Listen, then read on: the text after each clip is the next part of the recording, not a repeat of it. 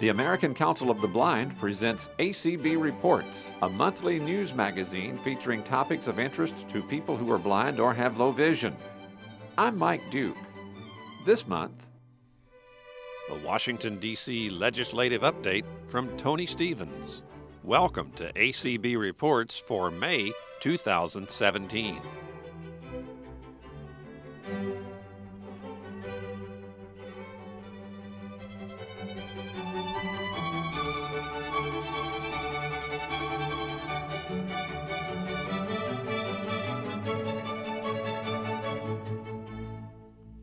The 56th Annual Conference and Convention of the American Council of the Blind is just around the corner.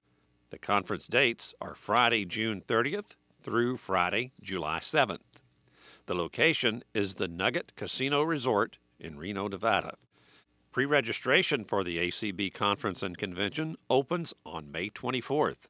Room rates at the Nugget are $89 per night for singles or doubles. There is an additional $10 per night charge per person for up to 4 people per room. Applicable state and local taxes are currently 13.4%. When you make your reservation, one night's stay will be charged to your credit card immediately. To make reservations via telephone, call 1-800-648-1177. That's 1-800-648-1177. Ask for group code GACB17. That's group code GACB17. You may also make reservations online from the ACB website, www.acb.org. Make your conference and convention hotel reservations today so you won't miss a minute of the fun. From the American Council of the Blind, you're listening to ACB Reports. Once again, ACB Reports is pleased to visit with Tony Stevens, Director of Advocacy and Governmental Affairs for the American Council of the Blind. Tony, I think it's safe to say there's never a dull moment in Washington, D.C. It's been exciting the past month at ACB from a legislative stance. We were fortunate in April to have the reintroduction of H.R. 2050, the Medicare Demonstration on Coverage of Low Vision Devices Act of 2017. It's a long mouthful, but essentially it's part of a larger initiative that we've been working on at ACB, focusing on trying to find ways to sustain independence for older age adults experiencing vision loss. The bill itself is a reintroduction of a legislation that was in the last Congress, introduced again by Carolyn Maloney. She's a congresswoman from New York City. And it was co-sponsored by Steve Cohen of Tennessee and Gus Bilirakis of Florida, a Republican Florida who himself is also low vision and has been a strong champion for issues pertaining to blindness and low vision in Congress. But the bill will create a demonstration or experiment that will measure the costs and benefits around some Medicare coverage of special devices for people with low vision. Folks might not know, but in 2008, the Centers for Medicare and Medicaid Services, what's known as CMS here in Washington, had put forward changes in the regulations that no longer allowed for coverage of anything with a lens. They're using what was called an eyeglasses exclusion. And so any of the low vision devices that would be considered durable medical goods were no longer covered under Medicare. And this was a big issue for folks because, we know that the majority of people who are experiencing vision loss, or, when we think of blindness, it's not just someone that sees total darkness, but the reality is that most people are in sort of a spectrum of losing their sight. And particularly for older age adults, they're in that, later stages of life, if it's macular degeneration or glaucoma or diabetic retinopathy, oftentimes they have some partial sight left, and we're trying to find out ways to get devices into their hands to help sustain their independence at home. So when Medicare no longer covered these devices, we were deeply concerned that folks would no longer be able to afford a lot of the independent living devices that can run a couple $100. And when you're someone on Social Security, as folks with Medicare are on, there's not a lot of expendable income. So, our hope is that what we've asked Congress to do is try to pass a bill that will allow for a demonstration, which is an experiment to test the cost and benefits. How much is it going to cost if a licensed eye physician, an optometrist, an ophthalmologist would prescribe someone, some of these independent living aids that uses lens, if it's a CCTV or, certain types of high-powered magnification, things for the home. What's going to be the benefit in that? Our belief is pretty strong that the more we can take steps in the home to make people's lives more independent, but even outside the home too, what can we do to keep them aging in place, as they say, is kind of a popular term here in Washington, to keep folks from having to go into institutions. Our thought is it's a small investment with a large return on investment in the long end if they're able to live longer in their home and be more independent. So that bill was introduced, and we're working now actively and encouraging state affiliates to reach out to their members of Congress to get them to co-sponsor it. It's not a big bill. It's a very small piece of legislation. It's our hope is that it could be attached to some of the spending packages. Oftentimes Congress will say, okay, we'll fund certain things, and in funding it, they also try to find ways to save money down the road, and we believe this is one of those ways that they can save money in the long run and just trying to sustain independence for older age adults. And so that was reintroduced, as you said, during the month of April, so you don't really have a timeline right now. We're ramping up advocacy now. Congress is focused on a number of things around the budget. We just got a continuing resolution for the rest of the year to cover spending for this year, but they'll be focusing their attentions now on tax reform. We believe going into the summer, and later in the year they'll tackle some more spending packages for 2018, which is when we hope this could maybe be brought up in that conversation. We're actively working now and trying to find a sponsor in the Senate. We've been focusing on the Senate Select Committee on Aging as hopefully an avenue, because we think this is part of the larger conversation, as I said, about aging in place and what steps can we do to try to find alternatives and ways to save money in the long run by trying to help people be able to stay in their homes and age, with reasonable independence and comfort in their daily living. Age gracefully, as they say. Exactly. Or part of aging gracefully, anyway. It is, and it's part of a larger initiative that ACB's been actively involved with, along with American Foundation for the Blind. They've been really leading the way with their aging and vision loss in the 21st century, what they're calling AVA 21. And this particular issue about how can we find ways to find low vision devices and sustain independence in the home through assisted living type things like that is part of multiple core areas that AVA 21 is looking at. The older individuals with blindness is another area that they're focused on, and we're also equally concerned with that issue, which is OIB, as it's called, receives money from the federal government. Each state does. And if you're over 55, you're able to get services if you're a person who's legally blind or losing their sight through local VR programs. This is very important for us, we believe now, because the focus has gone strictly on VR being used to just get people jobs, whereas before it used to be used in other ways for folks to get services and things if they're going to be staying at home. There's less and less of that now. And there's also less and less money available for OIB, which is a growing concern. So, the AVA 21 initiative, the AFB and ACB, we're working with other groups on. AER, the Association for Education and Rehabilitation for the Blind and Visually Impaired, is another group that's actively involved. We're all collectively trying to find our ways to better meet the needs of older age adults. The census is telling us that in 2020, just when you look at the numbers, we're going to start getting a big spike in the incidence of vision loss in our country. And groups like Prevent Blindness America and the Centers for Disease Control and Prevention are very much engaged in watching this trend. They say by 2030, our number of Americans with vision loss, which right now is 21 million in the country, could double. And, there's currently about 80 million Americans at risk of going blind right now with diabetes and glaucoma and heart disease, the conditions that hit hard in your 40s, 50s, and 60s.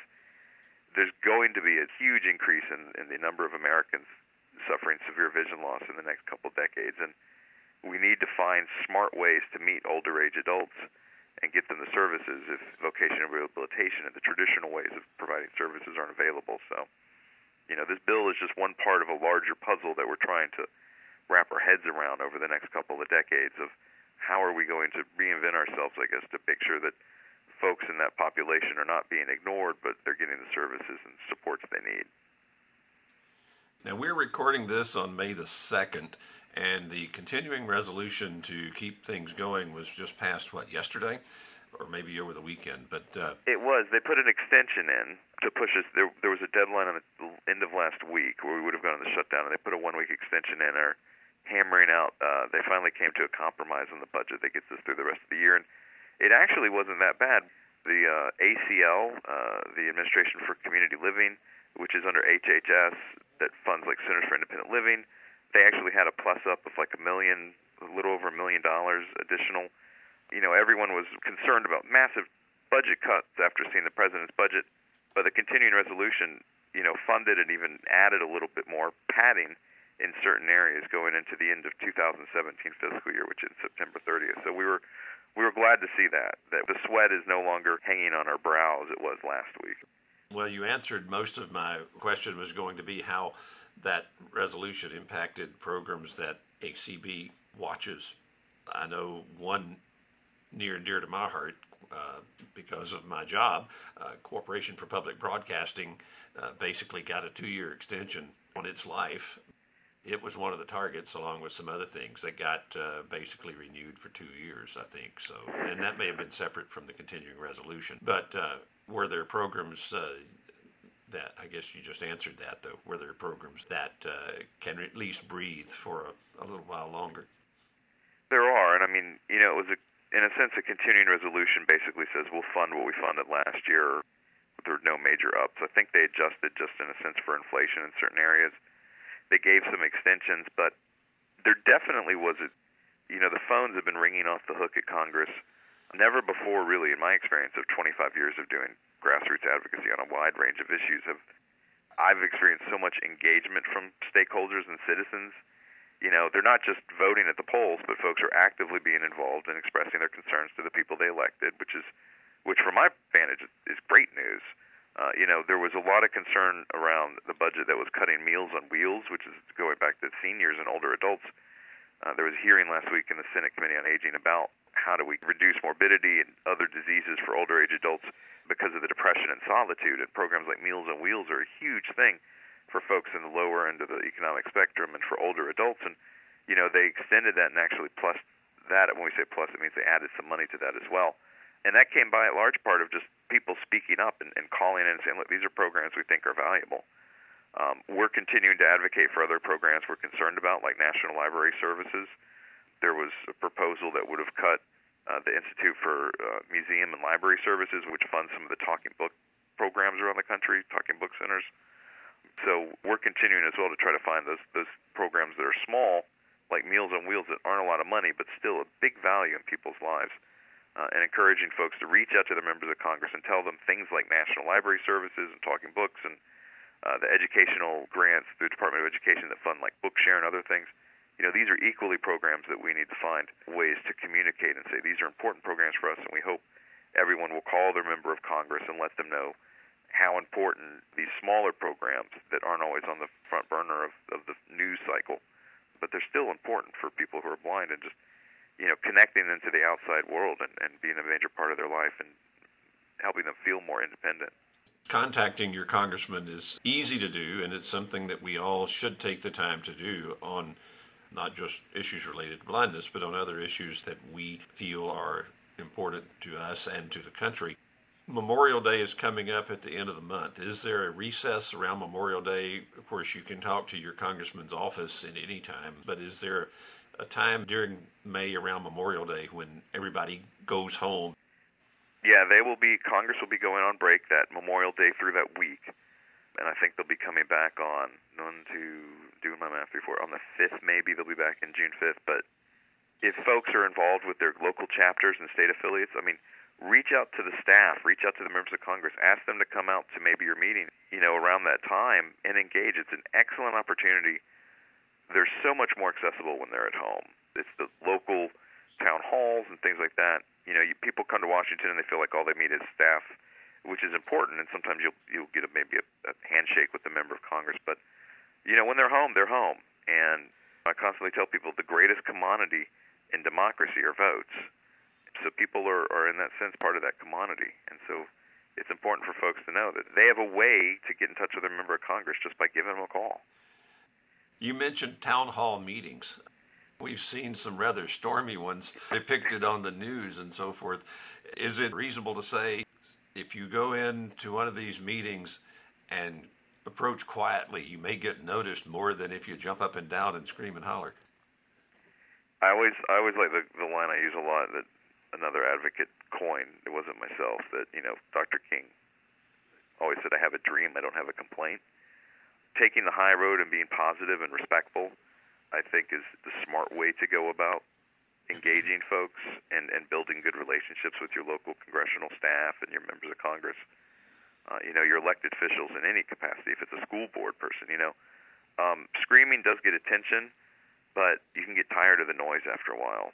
And definitely the engagement at town halls has been good in some extent, where folks are getting involved as citizens and expressing their First Amendment. But I think too, it's just as important in the relationship building side. For everyone to be civil and not to get angry and irate and jump around and scream, but to talk about it in a rational way about just how something really impacts you from the heart, not from the vocal cords sometimes where you're yelling out. I've heard some rumblings about legislation that could seriously impact the Americans with Disabilities Act. What is that? There is currently a bill. It's H.R. 620, and it's the ADA, I think it's the Education Reform and Notifications Act of 2017. This is a bill that we're actively following and engaging on, and have been helping out with some meetings in Congress. The bill, as it stands now, does a couple things. It instructs the Department of Justice to do more outreach in educating folks as to what the ADA is about. This, we believe, is not the best way to use money, because there's already ADA technical centers around the country that are funded that do just that. Maybe we could find better ways for those centers to do what they're supposed to be doing and have Department of Justice focus more on its enforcement and compliance side.